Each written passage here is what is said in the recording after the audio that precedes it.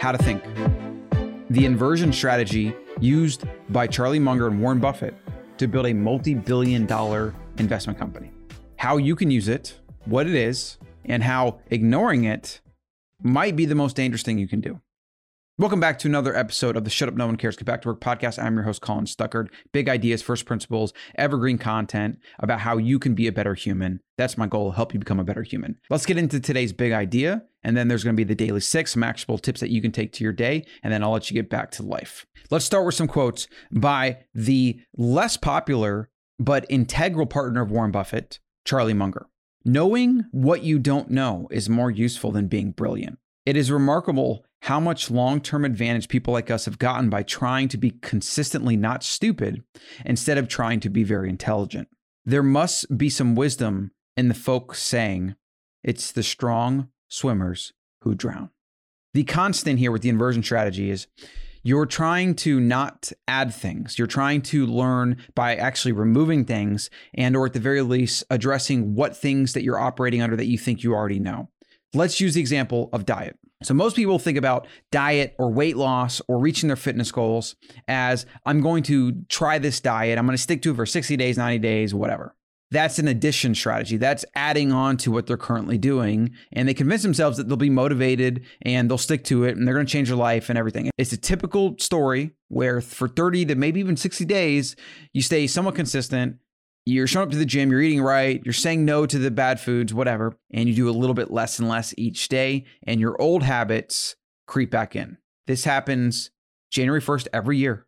Gym memberships skyrocket, supplement sales skyrocket, healthy food skyrockets. And then by day 60, by March 1st, most people, something like probably like 95% to 99% of people are back to where they were at the end of December.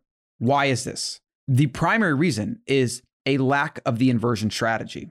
The inversion strategy would approach diet this way. So you try to first analyze what you're currently doing in your life.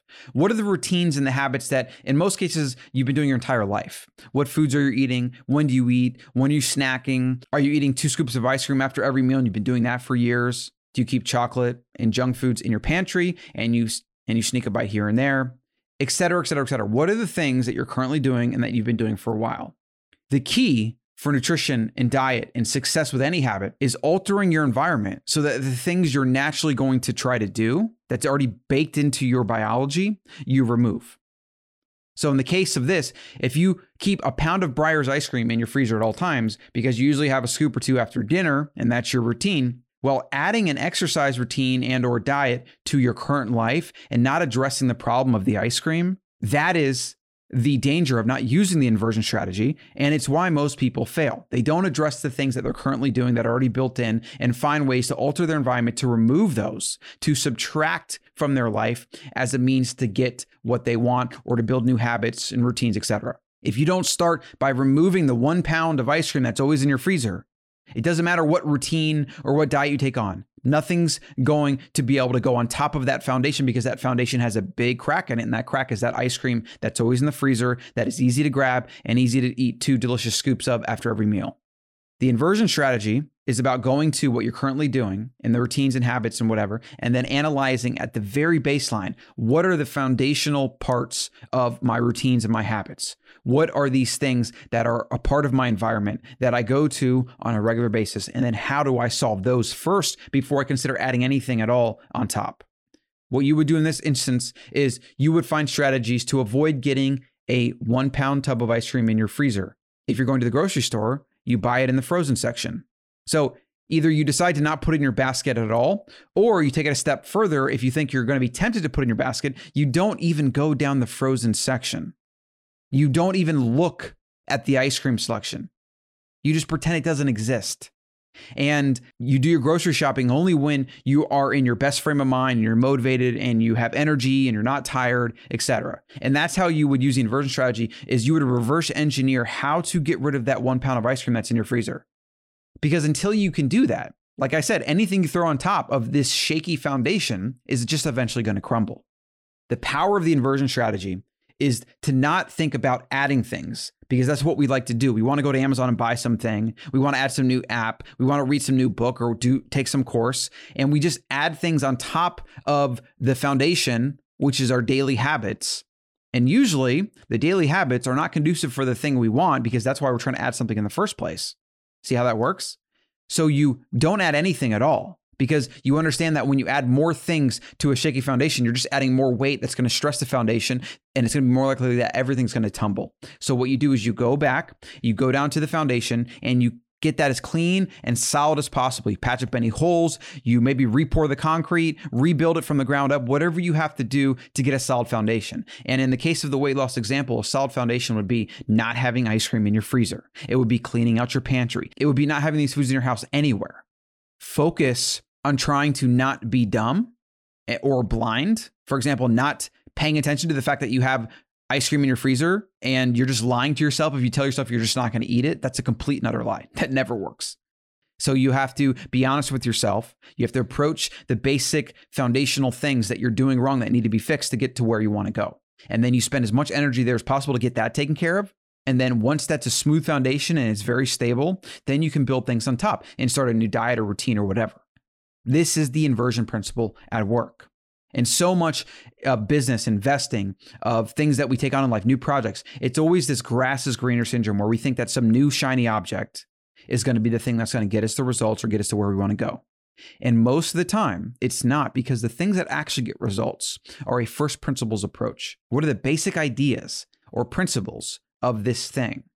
That's where you get your 80-20. That's where the results come from. And most people ignore the basics and they ignore the foundation. And they ignore first principles because it just seems like it's not that interesting and it's not where the results are going to be. But that's exactly where the results are. Charlie Munger and Warren Buffett have built a multi-billion-dollar company, one of the biggest companies in the world, had some of the longest running success in the financial markets because they take a super foundational approach. They're more worried about not losing money, not making big decisions, than they are about making sure they capitalize on every opportunity that comes their way. Sure, they could have invested Apple early on. Sure, they could have invested in Amazon early on. But how many other of those tech companies were other investors investing in that everybody thought were going to be the next big thing that turned out to not be? There's actually way more of those companies than there are the big winners today, like Facebook, Google, Amazon, Apple, etc. In their eyes, it's better to be a little bit late to the party. For example, Warren Buffett now owns his largest holding is Apple Computer. And he used to say for years that he's not going to invest in tech companies because he doesn't understand them. He can't make a good decision with them. And so he has to avoid being stupid by not investing in them. But then later on, he comes to the party because he realizes what Apple is. It's a brand, it's a good company, etc. You're better off taking the long view that's based on first principles, that's not as shiny, it doesn't have as much newness, new objects coming into your life, and it's not as exciting at times, but it's going to stand the test of time. Your strategy is going to be evergreen. When you focus on the foundational principles and you invert, rather than adding, you try to subtract. Rather than thinking what's new or what's fresh, you focus on what's the same and has been, and then focus your energy there.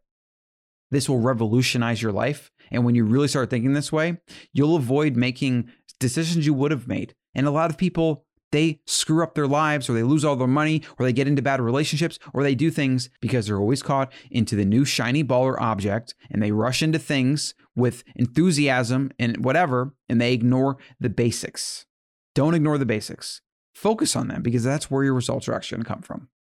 So that's it for the big idea. Let's get to the daily 6, short and sweet and quick, and then you can get back to your life. Daily question to ponder. Imagine what you would do if you woke up tomorrow and you had $1 million. Obviously, you'd spend some money and do some dumb things, right? You get that out of the way, and then life would set in, and then you would ask yourself, well, what do I actually like doing? Do I like spending time with my friends and family? Do I like building things? Do I like helping others? Because after the material shine wears off and you get over the spending money, traveling, and doing all those fancy things that most people try to do with money, you get back to the baseline reality of how you're living life and the things that actually matter to humans. Those are where you should try to find insights in how you can shape your life today. Daily book recommendation, Sapiens. That's pretty much all I'm going to say about it. It's just one of those foundational books you need to read. Sapiens. Amazing book. I listened to it on Audible. Daily health tip. Get on the ground, maybe get a mat or just rug or whatever. Grab your phone or Kindle or something, or a book, and then do some stretches while you're reading. Make this a daily habit. Maybe you do it in the mornings, maybe you do it at night, maybe you do it both. Daily cooking tip. Use more salt than you're using. Most people do not use enough salt. And if you're getting a good rock salt like Himalayan pink salt or really good sea salt, You don't need to worry about watching your salt intake. A lot of the research trying to connect salt intake to things like blood pressure and hypertension has been, at this point, kind of debunked. There are some variables if you're on blood pressure medication where this can be an issue, so consult your doctor if that's the case. But generally, if you're cooking your food at home, people do not need to worry about their sodium intake. In fact, a lot of people, there's a case to be made, are not consuming enough salt, and it can actually lead to health problems. Daily thoughts about money. If you don't have self-awareness, you're never going to be good with your money. So I guarantee if they did the research, they would show a correlation between self-awareness and spending. The more self-awareness you have, the better spending, and probably the more saving and investing. The less self-awareness you have, the equally proportional poorer spending habits that you have. You buy things, try to impress people. You spend a ton of money and time and focus on your appearance. You don't really know why. You're insecure, on and on and on and on. When you have self-awareness, you're going to have better control of your finances. When you're acting emotional, when you understand why you do things, when bad things happen in the market, you're going to sell, just like everybody does. Investors sell when they shouldn't, and they buy when they shouldn't. When things are great, everyone's talking about great news, markets are up, this and that, everybody's buying. When things are down and the virus happened and this and that, everybody's selling. It should be the flip-flop. Work on your self-awareness, and that will contribute to your finances. That's it for today.